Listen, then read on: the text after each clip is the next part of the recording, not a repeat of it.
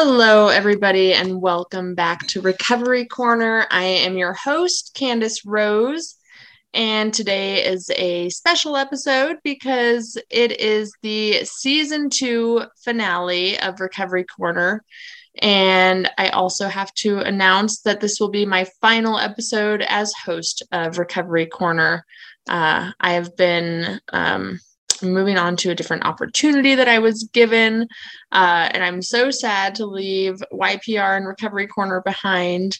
But I'm really excited for the opportunity that I have and the opportunity that other folks may have in my departure. So while this is the finale of season 2, YPR is going to take a little break from the podcast and is looking to launch back up in the fall with a new host and probably a new format too. So don't lose touch. Definitely stay tuned to Recovery Corner. And we'll have some new and exciting content for you probably around National Recovery Month in September. So definitely stay tuned for that.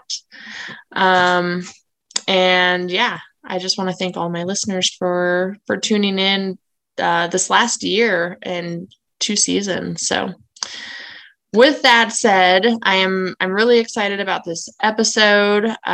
Today at Recovery Corner, I have invited 2 of YPR's very own chapter leads. They are the Rainbow Recovery leaders, Miss Catherine Sherman and Amanda Lunsford.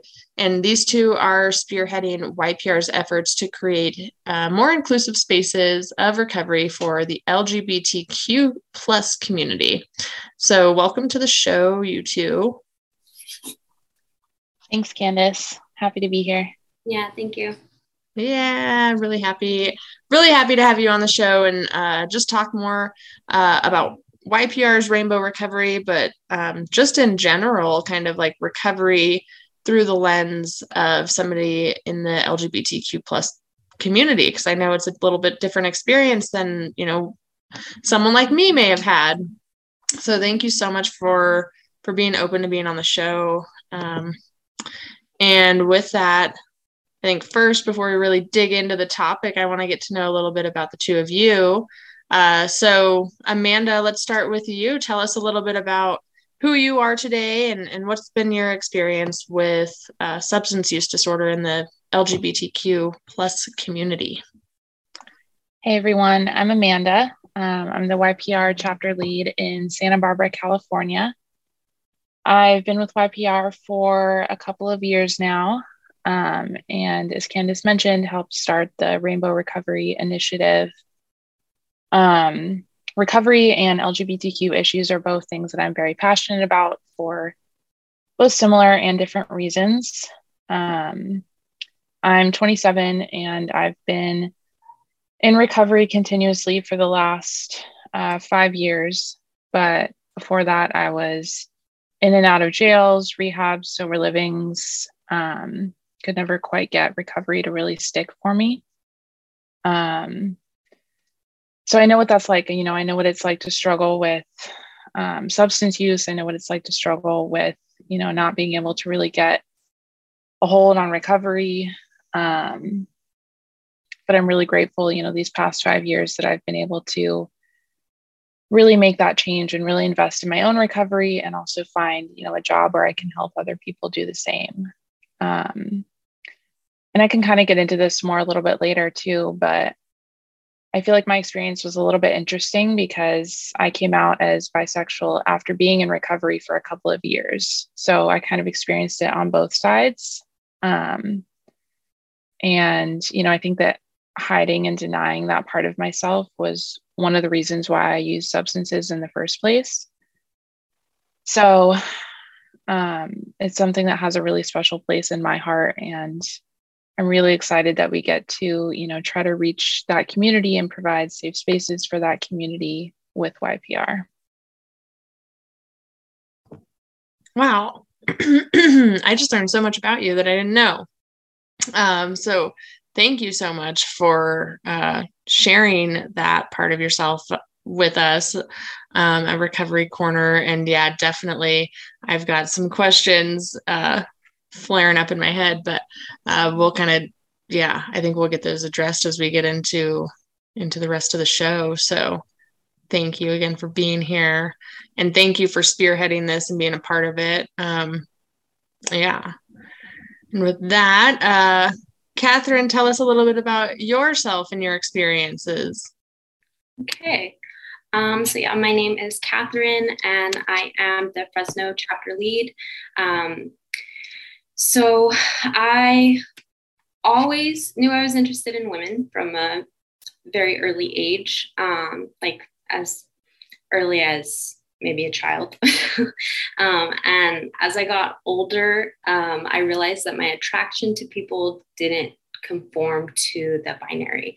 So I could see myself being attracted to, and I have been attracted to people that do not, that are non-binary, that do not, that are transgender, that do not identify as like cisgender.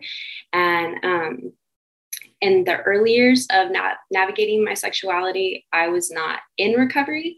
So most of the social settings where I found other people like me involved substances. All of my previous partners, like literally all of them, were like me, and they were involved in substances.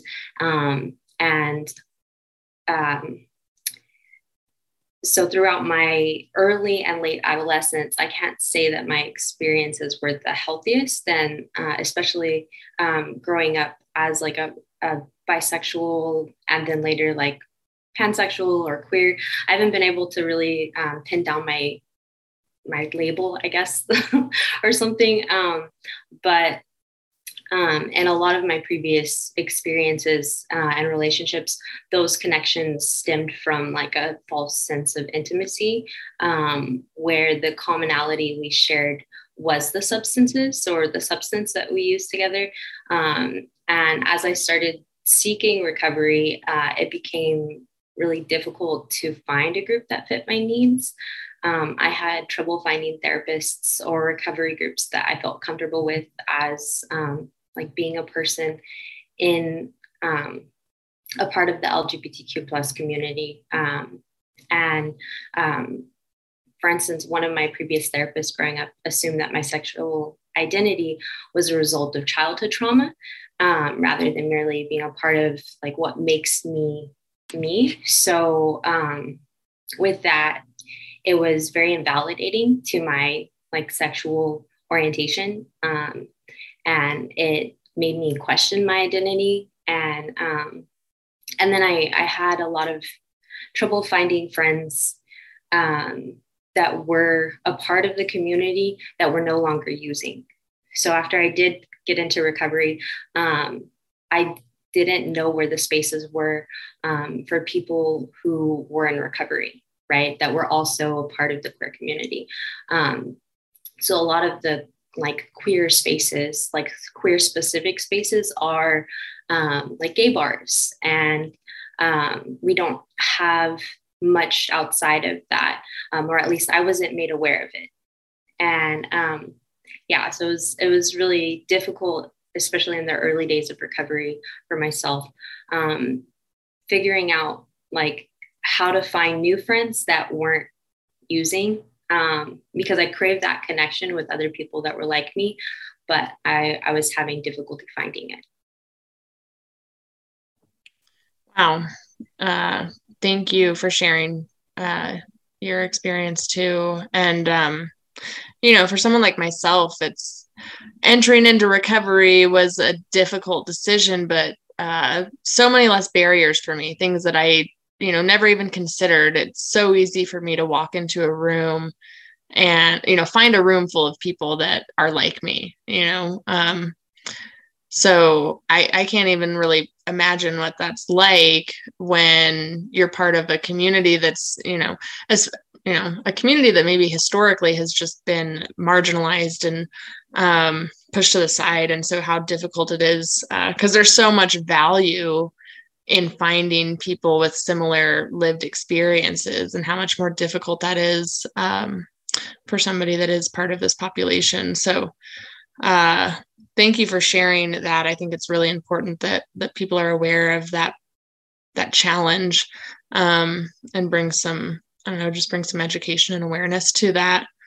And that really kind of leads nicely into my next question, which maybe was somewhat answered, but what, as the leaders with our YPR Rainbow Recovery, what really inspired you to create an LGBTQ plus specific space for YPR? I can speak on that. For my own part, I think, I came out as bisexual, and I struggled at first. I didn't feel like I could talk about my sexuality with, certain recovery circles. And I think with something as, vulnerable and deep and real as recovery, like, we want to feel safe, we want to feel seen, right? And I realized there weren't a lot of spaces where I could feel that comfortably, and I have become more comfortable with time. Part of that is finding that comfortability within myself, I think. But I think it opened my eyes to the ways that people that are new to recovery, or maybe, questioning their sexuality or questioning their gender identity, or, whatever it is, it may be really hard to do that in certain spaces. And a former San Francisco chapter lead of YPR, we were talking about this and talking about how the LGBTQ community is disproportionately affected by substance use.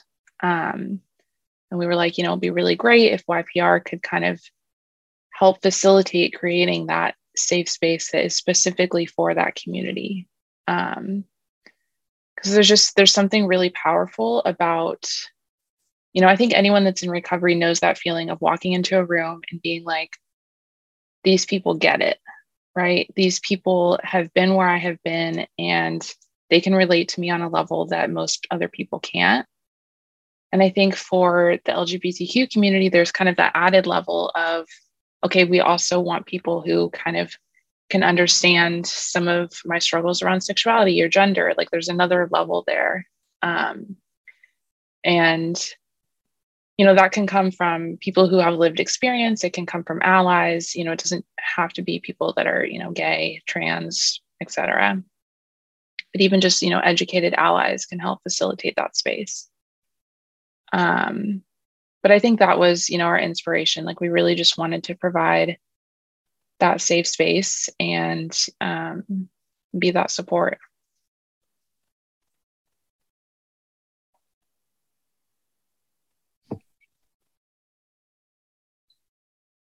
Adding on to what Amanda said, I learned about something in my my undergrad, or my bachelor's degree. I majored in women's gender and sexuality studies, and something specific to what Amanda was saying made me think of intersectionality and how important it is as a concept, to look at the context of people's lives through an intersectional lens, because as people in recovery, without those spaces that are safe and where we do feel seen, and that we have similar experiences, it can be very alienating. And in active addiction, you're already alienated. You're already stigmatized. So it adds that additional layer of stigmatization, of alienation, as a person who is not only seeking recovery, but they're also part of a group that is already kind of not the norm, right? And they're kind of ostracized within society. It's getting better, right? Like, the prejudice is getting better, but at the same time, we do see it's not, right? We see policies passed in different states all the time that like, don't say gay bill or something, right? Like, I can't remember if that was in Florida or what, but we see things like that, and it's hurtful. And so when we go into a space as people in recovery, we want to see that the people there respect our journeys and they understand them, and that we're not going to misspeak on someone's pronouns. And if somebody does misspeak there in those spaces, they are educated enough, like an educated ally, to own up to that mistake, right? And to take ownership over it, and to be accountable for misspeaking someone's pronouns, and also accepting that correction from the person.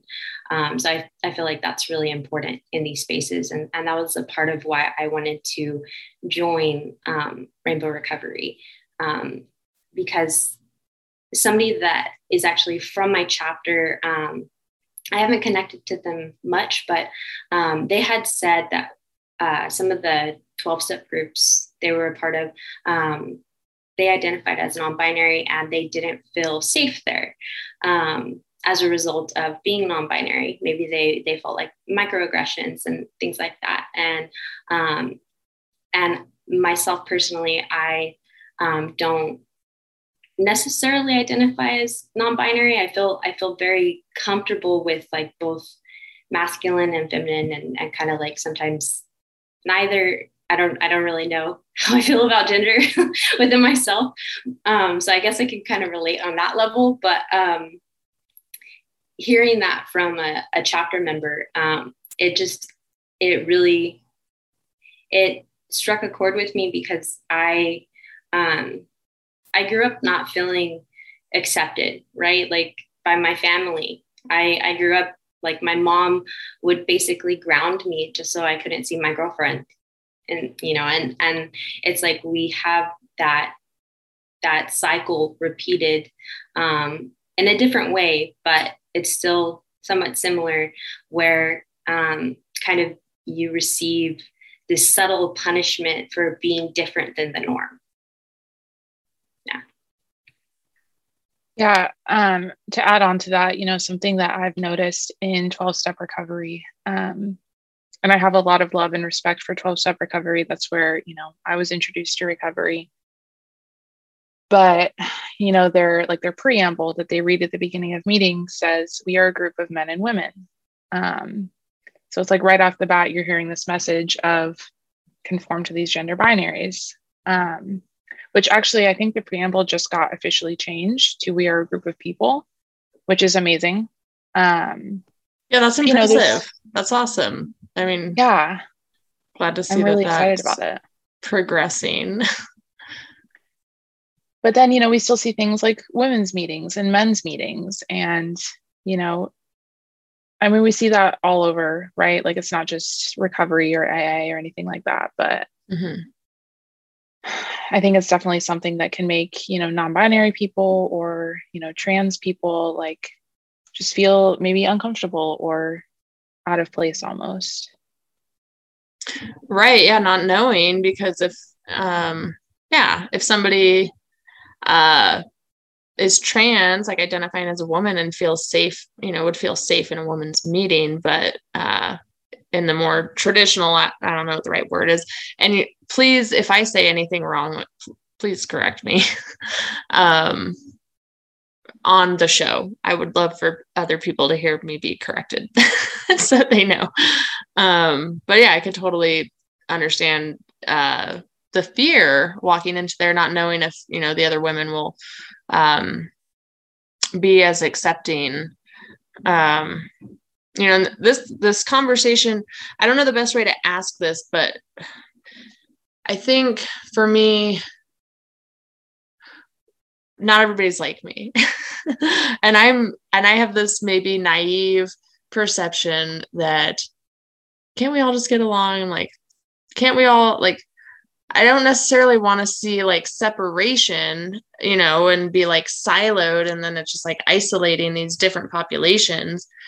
But at the same time, I've been learning like there is benefit to this. So, like what, I'm trying to think of the best way to ask this. Like, why is it important to have these like specific spaces, like,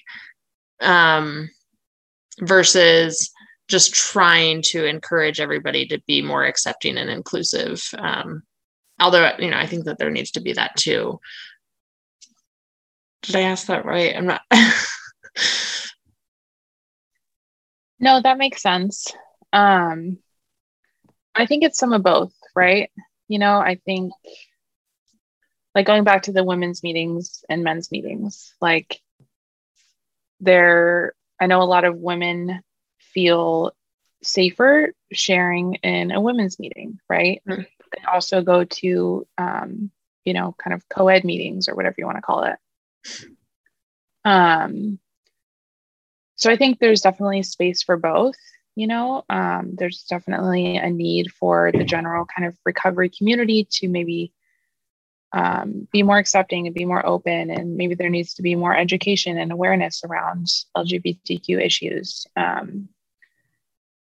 But at the same time, while that is happening or until that happens, like there's, I think, still a need for, I don't want to say exclusive, but maybe more private spaces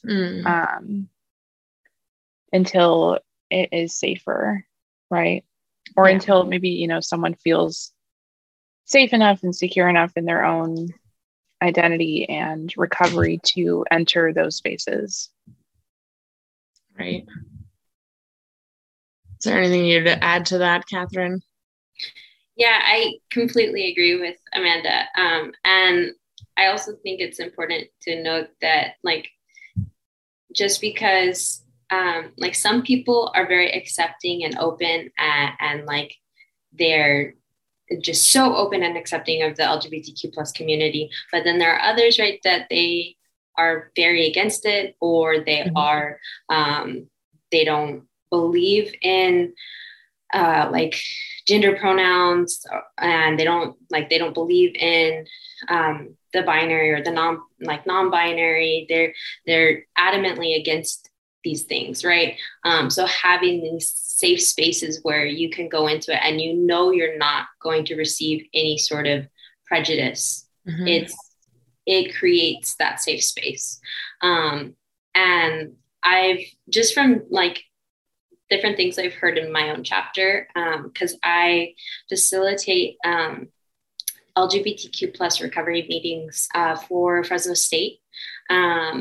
And also I work with the LGBTQ plus EOC Resource Center in Fresno. And a lot of the people that I've encountered in this work, for instance, at meetings, sometimes I've had people that I've met that have never even been asked their pronouns, right? Like it's never even come up in conversation.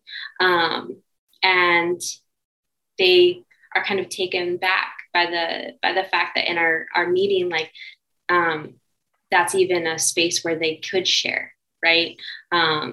So I think that it's just really important because there's this awareness, and because there's this openness and the safety in that space, where you can't find elsewhere, unfortunately, until things maybe are different, right? And then I've also seen others, one person in particular that I've met that it feels good as they were talking about it. It feels good to meet someone that is a part of the community, right? Like there's just this shared connection that's just like, it happens immediately.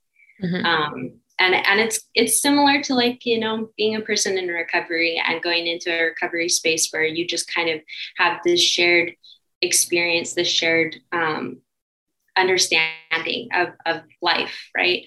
And that's kind of how it's been described by one of the chapter members that I have. Yeah. Thanks for expanding on that. I think, some people don't understand. I mean, myself included, when all this was first brought to my attention, I'm like, but why? Like, let's all, like I said earlier, like, can we all just get along? But I mean, even I think as I think younger generations are are really going to like change. They're going to shift the paradigm around this. It seems like younger generations are more accepting and really like advocating for acceptance, which is so inspiring to see. But I mean, even when we do find ourselves in a world where everybody is more accepting of different populations, like I still see the value in like sustaining, just like traditional 12-step meetings have their men and women spaces, like for particular reasons, like, and those, men and women probably also go to the other meetings too, but having that space specific, because, well, I believe that a lot of people find themselves in substance use disorder because of trauma. But, these different populations, they've experienced different traumas that other people can't necessarily relate to, especially when we talk about families, we'll probably dig into this too as we get into some of the other questions I have for you guys. But I think it's so comforting when people have even those shared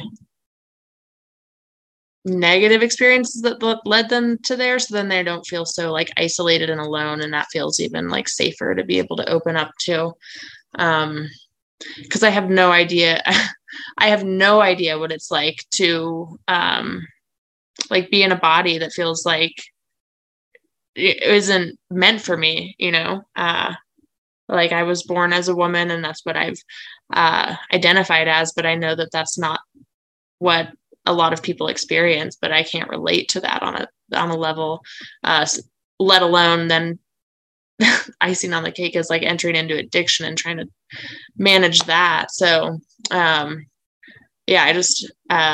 I really want people to like recognize the significance of having these specific spaces and like celebrating them. But then also like incorporating that into our just general recovery spaces too, so that everybody's welcome. So we talked a little bit about the recovery spaces, but backing up a little bit. And I think, Amanda, you mentioned earlier, like this population is disproportionately affected by substance use disorder. So I want to explore that a little bit from your experience and as a person in recovery and as a person that's been in this recovery community. How do you see substance use disorder impacting this community differently? Well, I did actually look up some data because we've looked it up in the past for Rainbow Recovery, and it was really interesting.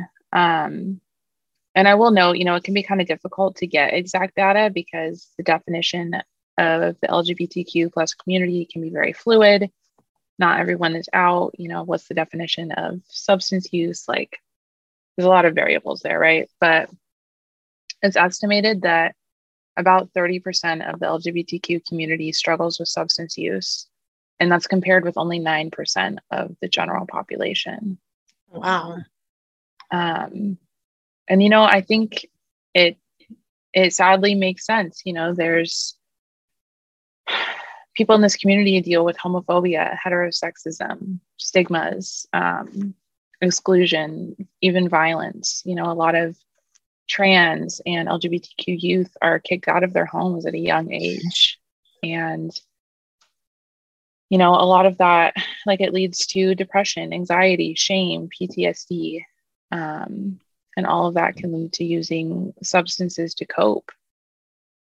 And, even in my experience, I mentioned this briefly earlier, but I was hiding my sexuality for so long and denying that part of myself. And I think that bred a lot of shame and fear and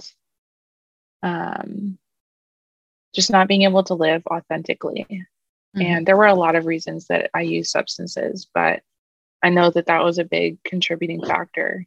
And I'm sure that's the case for other people as well. Yeah, definitely. I mean, it's like you grow up in a space where you're kind of told not to be yourself. So I could totally understand how wanting to, mind altering substances make us feel like not ourselves. So it's like a way to kind of escape that. What's the word I'm looking for? Just being torn between like wanting to be yourself, but not being accepted. So trying to like mask who you are under like substances or, I can only imagine what that would be like, especially for, young people, like kids, adolescents. You're really trying to like come into your own and learn who you are, yet you have the world against you telling you not to be who you are and to be less of yourself. It's difficult. Absolutely. Yeah. And something Catherine mentioned earlier, too, a lot of LGBTQ spaces are centered around drinking. Mm-hmm. Gay bars or lesbian bars or going out to clubs and parties. And, I think that it is very normalized in a sense. And, thinking back to like back in the 70s and 80s, like there were specific bars like in New York, I'm thinking, the Stonewall riots and stuff. There were specific bars that were places where trans and LGBTQ people could go and feel safe and accepted. So I think that can be another contributing factor. It's very normalized and has been very common for so long.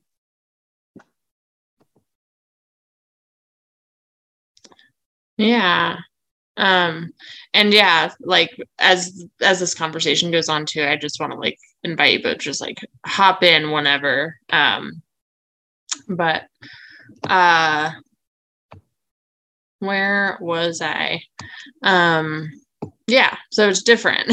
It's different. All I can relate to is my difficult experiences that sort of conditioned me towards substance use disorder. But I think that's something people need to note is the very different and difficult and even like politicized challenges that this population faces. Like it's not just like simple opinions in your community. Like these are your whole being is being challenged by the country in legislative action in a lot of cases. I think there's some states that are more progressive than others.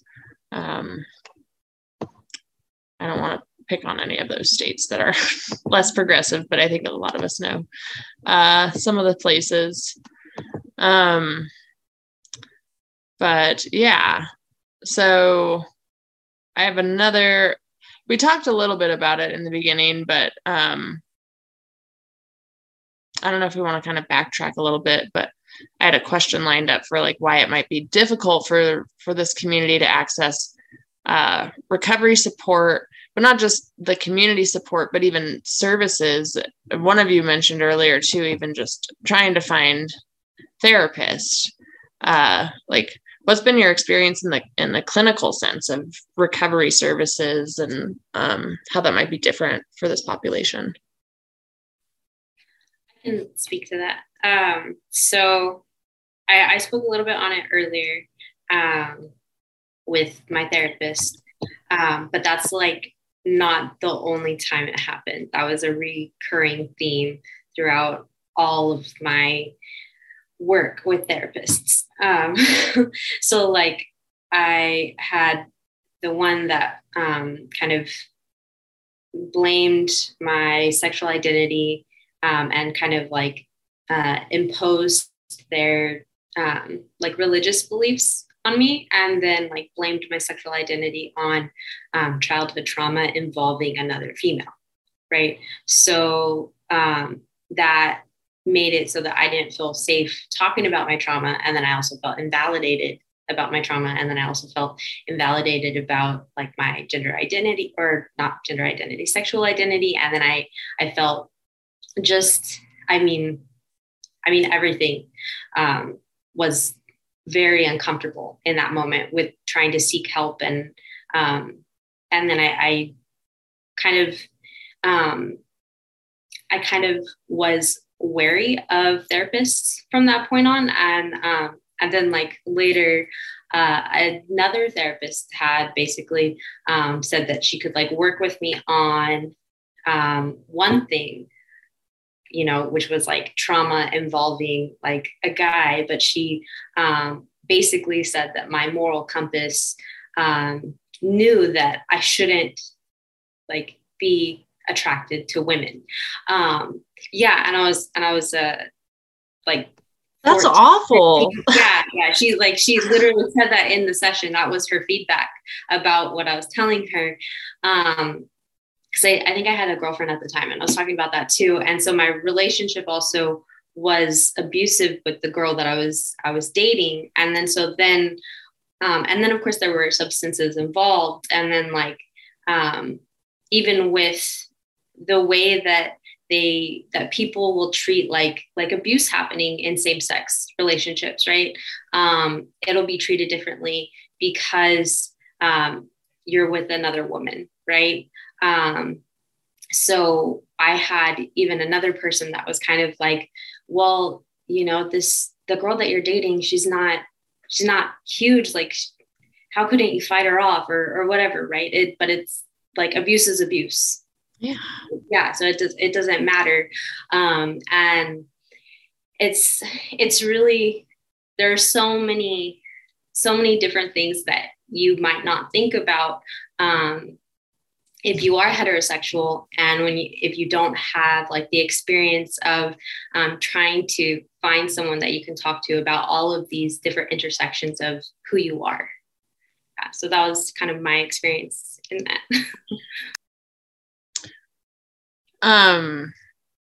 Have you been able to find a therapist that can work with you? Really? Not yet. I found like it's hard because I'll find one that will be able to work in one area really well.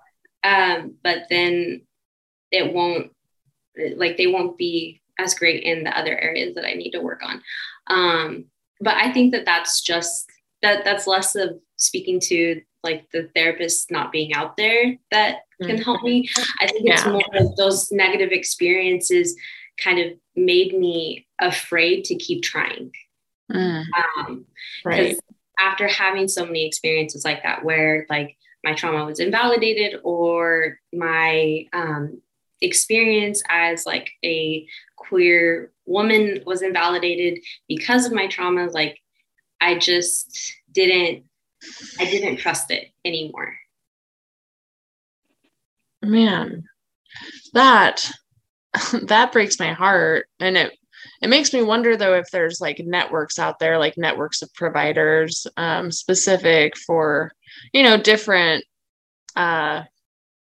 communities, like not just LGBTQ, but like people of color, people that have had these like different experiences that are not as, I don't want to say common, because I'm sure it's common that happens, but because like I was looking for therapists last year, and I would go to Psychology Today, and they all have bios, so at least I could like get a little sense of who they were. You know, I'm not super religious, so I'm not looking for any like spiritual counselor or like religious counselors, you know, and try to like steer away from that type of thing. But yeah, do you know of any resources like network platforms that help connect LGBTQ plus to appropriate providers that can be sensitive to this sort of thing?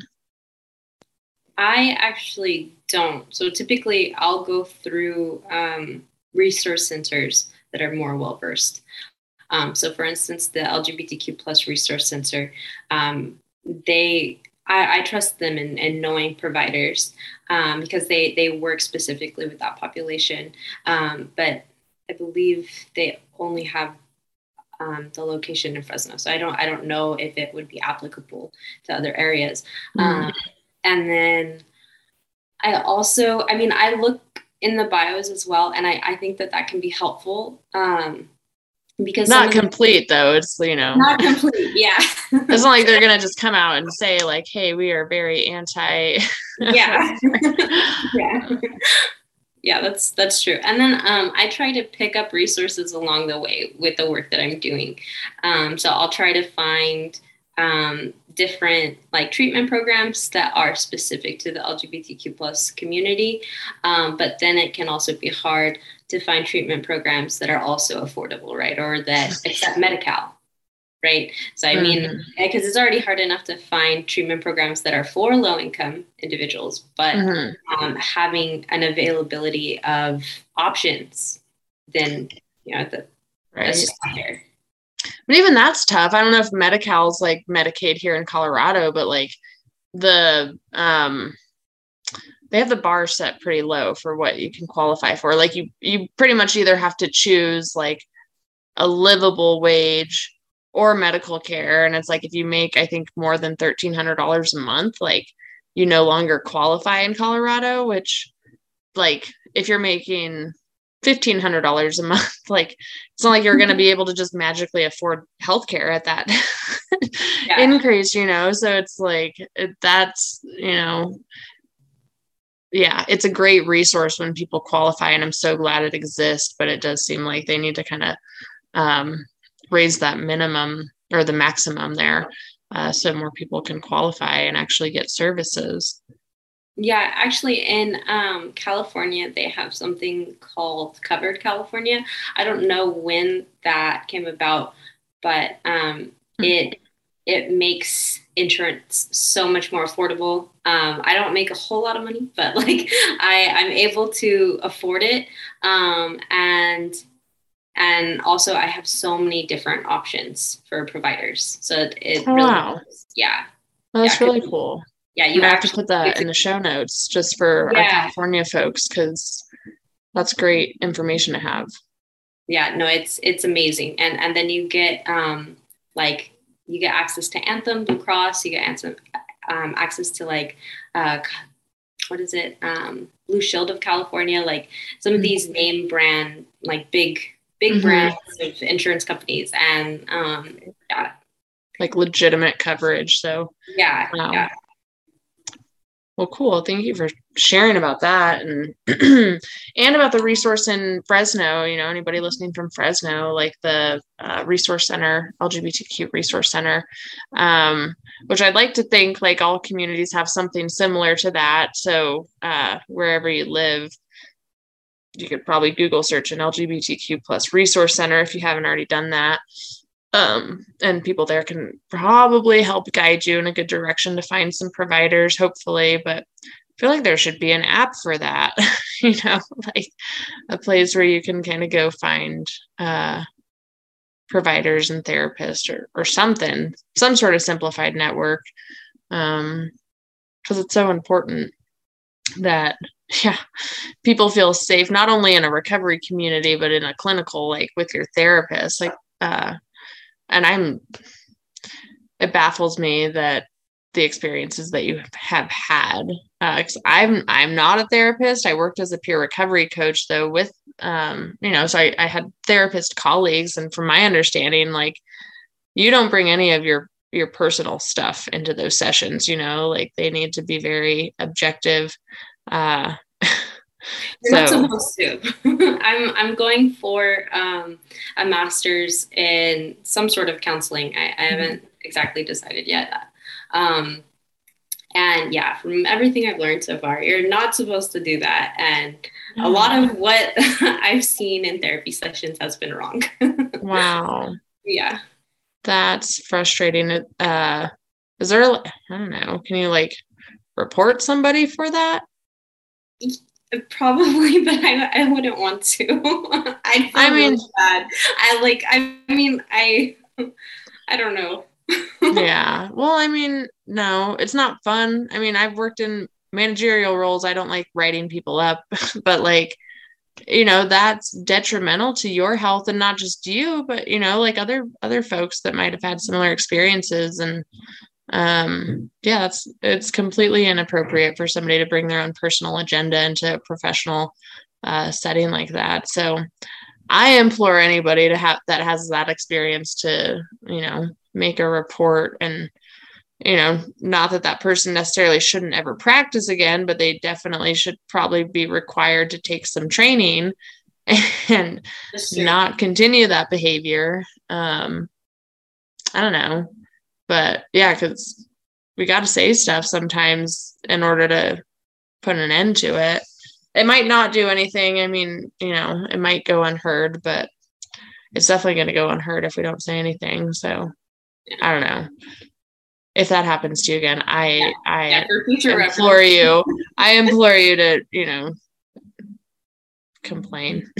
Yeah, I'll think about it. I have a hard time with like speaking up sometimes. I think that's something I need to work on in therapy. So yeah. I mean, advocate for yourself, and it's hard to do, especially, from your experiences, just being told not to be yourself. I don't know you that well, but I can imagine that there have been people challenging you and not wanting you to speak up for yourself. So, but you are a strong, courageous person. And, I guess sometimes if you're like trying to encourage yourself to do it, it's kind of imagine like, what's the worst thing that can happen, but what's the best thing that can happen? And maybe compare and contrast. And that might help like make it seem easier. If the best case scenario far outweighs the worst case scenario, then go for it. Swing for the fences. I love that. Good advice. Yeah, it's hard. I mean, I have a hard time speaking up for myself sometimes too. But through recovery, I've definitely learned to be a better self-advocate, and not everybody's going to like what I have to say, and they might disagree, and they'll have feedback for me, and I'll take their feedback. And, if it's something I'm really passionate about, I'm not going to let it go. But, I don't know, sometimes it's just like learning how to have that, right level. We don't want to like yell at each other. That never gets anywhere, but trying to have kind of like a calm, discussion, even if it's a disagreement, I think it can be done calmly. So, I think the hard part about it actually was that I was like a minor. Oh gosh. Yeah. Right. Yeah. So because I most of the experiences happened with therapists that I had like when I was like a teenager.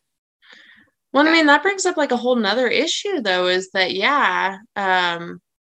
there are teenagers, minors out there that are kind of coming to terms with their identities, where maybe their parents and their peers are not accepting, and then they go to therapy and they can't even get the validation from their therapist. So like that's something that needs to be brought to the forefront too, I think, is how do we help young people like find the support they need, because the support they get is probably very influenced by their parents. So if their parents have their own agenda and don't want to see their kids like follow through with this, I don't know the right way to say that, but like a more progressive. Yeah. I don't know. Yeah. Yeah. So it's like, how do young people, adolescents and minors like get the appropriate services that they need when they're sort of under their parents' supervision? And maybe they're fortunate to have really accepting parents that want to get them connected to the right places. But I mean, I've heard the horror stories of some of those, what are those camps called? Conversion camps. Yeah. The conversion camps. That's insanity. I don't, and like traumatizing and abusive. I don't know how I'm getting down this tangent, but like there are like really scary things out there that are just, very anti-LGBTQ, to the point where they're so afraid of this, how do I say this right? They're so afraid of the reality that their kids are experiencing with their gender identity. They're afraid it's going to hurt them, that they actually put them in harm's way just so that, you know, they conform to these like binary genders. I'm probably not saying that right, but I think you guys are picking up what I'm laying down. Yeah. Well, and I think that also, you know, it brings up the point of we need to be advocating not just for ourselves, but for other people, you know, people who maybe can't advocate for themselves. Right. This was just making me think of, I have a friend who's a trans man, and he recently moved into a men's sober living home. And, you know, he was really nervous about being in an all male environment because, you know, in his experience, cisgender or heterosexual men have not been the most accepting or understanding of his gender. And, you know, since being there, he's experienced some transphobia, you know, some comments and kind of being excluded, and which is, you know, obviously it makes me really sad. But I have another friend in the same house who is gay and non-binary, and they have been able to advocate for him and, you know, kind of, I don't want to say protect him, but like, you know, kind of speak out on their behalf and call out people who are acting in, you know, transphobic ways.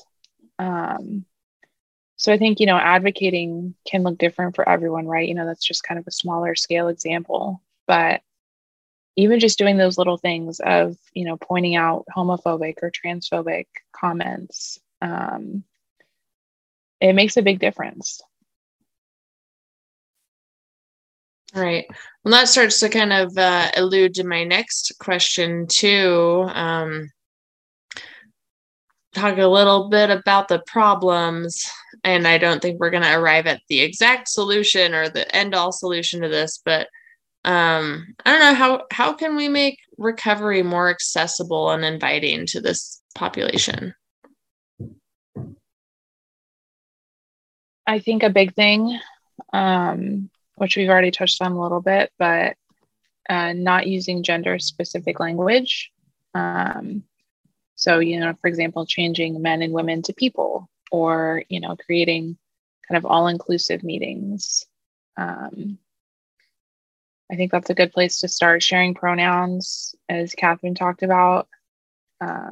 We had someone come to one of our first Rainbow Recovery meetings, and he got really emotional. Like, you know, at the beginning of the meeting, we asked people to, you know, introduce themselves and share their pronouns if they're comfortable. And a little ways into the meeting, he was getting really emotional. And then he shared, he was like, no one has ever asked me my pronouns before. Like, I've never been able to really speak them out loud or share them. And that was just such a powerful moment. You know, it's like such a simple thing can have such a huge impact on someone. And, you know, I think even like introducing ourselves, like using our pronouns, so not necessarily asking, but just kind of opening that door of, hey, these are my pronouns, and if you want to share yours, you are more than welcome. You know, that can kind of be a good place to start, because people aren't always comfortable, you know, just sharing their pronouns. But yeah, those are two things that I can think of. What do you have, Catherine? I think, I mean, because I've heard a lot of similar things that you have, especially in that story you were sharing, Amanda. Kind of going back to, I think I said this earlier, but a lot of my chapter members that have been coming to the LGBTQ plus recovery meetings, they've never had the chance to say their pronouns, or they've never been asked. And that is like a really emotional moment. Or even I have some chapter members that, for instance, like as you were speaking about like housing, they will not disclose their pronouns because they're worried about, you know, having some experience of microaggressions or like prejudice, discrimination as a result of it. So it's just, it's really really sad when you see that. Even, for instance, I know of, I haven't worked with her a lot, but there's a trans woman at the women's shelter that I work at. And from what I've heard from some of my other chapter members, she receives a lot of negative treatment from some of the clients that are there. And it's just, I think it's so important to have these spaces because they are, they're fit for people that are competent around the LGBTQ plus community, right? And they are sometimes by people, for people that are a part of this community, right? So like there's this shared knowledge of pronouns and even sometimes, you know, we get to have the opportunity to educate other people that have no knowledge of the LGBTQ plus community. I have one chapter member that has like no connection to the LGBTQ plus community, but he's learned so much and he's so open to it from being a part of our queer meetings. So it's like he comes to them like every single week, and he's so supportive of everyone that's shared, like whether or not they're agender or they're non-binary. Like he's so supportive, and he is a cisgender straight, you know, guy, and it's just incredible to see that. And I feel like these spaces that are specific to the LGBTQ plus community, because they're focused on competency around these identities, I think it really cultivates this competency in more people, right? And then they can continue to spread that knowledge further. Yeah, I think education and awareness are huge. Like Candace, I appreciate you so much for being willing to, you know, open this space and ask these questions. And, you know, like you said earlier, like, you know, correct me if I say anything that's, you know, wrong or, you know, offensive or anything like that. Like that's huge. Just being open to learning and open to, you know, hearing if someone says, hey, that was maybe offensive or that made me uncomfortable, like being open to hearing that and, you know, making those changes is so huge. Right. I saw a thing a friend of mine posted on social the other day that I'd have to look at it. It had some tips on how to receive feedback when you're corrected with relation to like pronouns and gender identity. And it mentioned on this one pager not to apologize because it's, you know, it's not the other person's job to make us feel better. Oh, the dog just pulled my computer. It's not the other person's job to make us feel better, you know, and rather just like thanking people for the correction and helping us all become better educated. I mean, it's a new thing really within the last several years. It seems like that there's more attention and more work going into the direction of like gender identity and pronouns and making sure that everybody is welcome and accepted. So I think it's easy for people to get on the defense when somebody's like, you're wrong, but it's not, you know, it needs to not be taken like, oh, you're wrong. It's just like, hey, this is new. We're all learning. So I'm just sharing knowledge with you. And so say thank you instead of I'm sorry. Yeah. And I think love that. Sorry. And I think, you know, you're good. I think it's kind of, you know, we've all been raised in a heteronormative society, right? Like that's the majority of the norm, the mainstream, whatever you want to call it. And on some level, we all have some internalized homophobia, I think. I know that I do. And it still comes out and I don't like it, but, you know, I'm working to change it. But I think recognizing that is huge too. You know, we can make mistakes and it doesn't mean that we're bad people or we're, you know, not open-minded or accepting. We are a product of the society that we've grown up in. And I think as long as we're honestly doing the work to learn and change and grow. It's not something to feel ashamed about at all. Catherine, are you going to say something too? I don't really have anything to add. I agree. Nice. Well, we are almost out of time, but I want to ask both of you. I got one last question. I want to know from your personal perspective, what does recovery mean to you?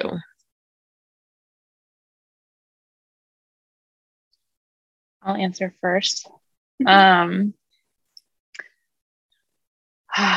This feels like such a broad question. I'll try to keep it short though. Means a lot of things. Depends on the day, right? I think in the broadest sense, to me, recovery means freedom. It means being able to make choices that I know will help me and not hurt me. It means having a community of people around me that I know will accept me where I'm at and support me no matter what. It means not waking up miserable and exhausted every day and going to sleep desperate and hopeless every night. And it means learning to love myself fully and love the people around me better. Beautiful answer. Thank you so much. Yeah, I love that. So recovery to me is holistic. So I don't think it started and ends with being in recovery for substances. I think it includes everything, right? Like trauma, because I feel like my substance use was a symptom of something deeper, of a deeper problem that resulted from trauma. So I feel like it was more of the symptom for me rather than like the actual diagnosis or cause. So I feel like looking at all of the pieces that have been hurt or broken, and then seeking recovery for all of those pieces is recovery for me. Thank you. Beautiful. So true. I mean, there's a lot. It's not just like putting down the drink or the drug. There's a lot of digging that has to be done. And then like repotting. There's a lot to do. So, well, awesome. Thank you so much. I think this was a great episode that was eye-opening for a lot of people that may be unfamiliar, and hopefully folks that are part of this community enjoy this episode too. And, also we didn't spend a ton of time talking about Rainbow Recovery outside of the fact that the two of you spearhead that. Do you want to tell our audience where, like, how do they get involved with Rainbow Recovery YPR? So I don't know the Facebook or Instagram by heart. Amanda, do you? Yes, our Instagram is YPR_Rainbow Recovery. And I believe the Facebook group is under our YPR main page, under groups. It should be under there. Right. But YPR Rainbow Recovery for both. Nice. And I'll make sure to link those in our show notes. So those of you listening should be able to just scroll down and click those links, find them on Facebook. I also believe if you navigate to the Young People in Recovery webpage, calendar of events, they'll find that your meeting, you host a meeting once a month on Mondays, the last Monday of the month? Last Monday. Mm-hmm. Yeah. And what time is that at? 3 p.m. PST and then 6 p.m. EST. Awesome. And those are virtual. So no matter, these two are in California, but you could be in New York, you could be somewhere else in the world, and you can attend that meeting. So yeah, definitely if you're on social media, like and follow them on Facebook and Instagram, to keep up with what's going on and get plugged in. And I would love to see more like satellite rainbow recoveries pop up around the country. So if anybody's listening and wants to get a rainbow recovery chapter started in your community, let us know. You can email community@youngpeopleinrecovery.org, or just get connected to these two through the social media platforms we mentioned. But lovely. Before we sign out, is there anything else that you'd want to add, or maybe any other resources that might be helpful for people listening today? So you can also find a lot of LGBTQ plus specific meetings on my Fresno Instagram. So it's YPR Fresno CA. That's just the handle. So you can find awesome. I will plug that in the show notes too. So thank you for adding that. Thank you. All right, everybody. Once again, I am your host, Candace Rose. And as I mentioned earlier, this is my final episode at Recovery Corner as I transition away from young people in recovery. Bittersweet. I really appreciate all the guests that have been on the show and everybody that's listened. And I'm really looking forward to when season 3 picks back up, hopefully in the fall. So I'm sure everybody will get notified of that when the time comes. But as always, here at YPR, we do recover and we are in your corner. Thank you for listening.